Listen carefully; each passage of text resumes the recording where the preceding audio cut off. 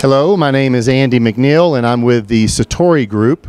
We do nonprofit management consulting, and we do a lot of training in the area of grief and loss, very particular with children and teenagers. And I wanted to share a little bit today just about parenting a child who's grieving.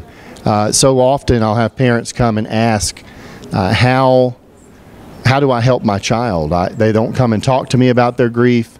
I'm struggling. If it was a spouse who died and now I'm a single parent, I'm raising my kids, what are some ideas of how I can engage with my kids? So I have a couple of things, just real quick, that I've learned along the way with families I've worked with that has been effective.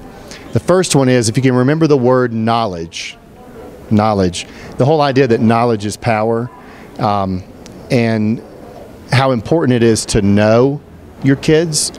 To me, above everything else that we can do for our kids, to truly know who they are, get to know them. I have 3 children myself. None of them are the same.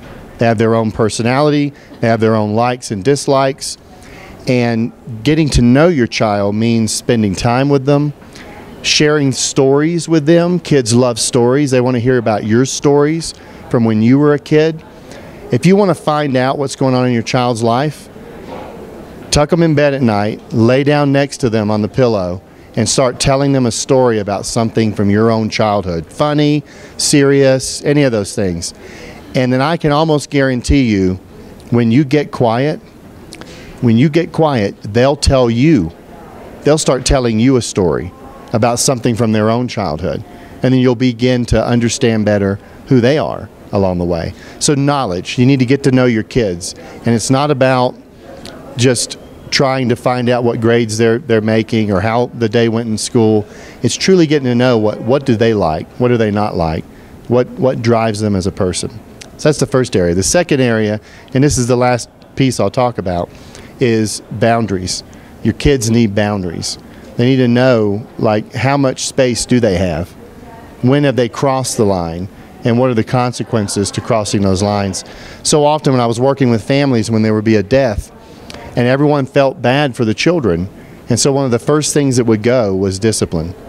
And kids would just kind of go and run wild a little bit, until the parent finally came back in and said, no, here's the values that we want in our home. Here's the way we want to talk to each other and treat each other.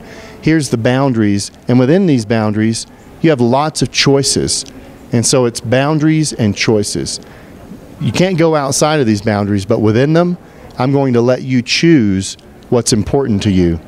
And it also connects with knowledge. So it goes back to, once you know your kids and you understand what choices they make, it all sort of works together to provide a safe way for your kids to go through grief, but also a way for you to engage with them while they're grieving. And they'll welcome you into their world with that.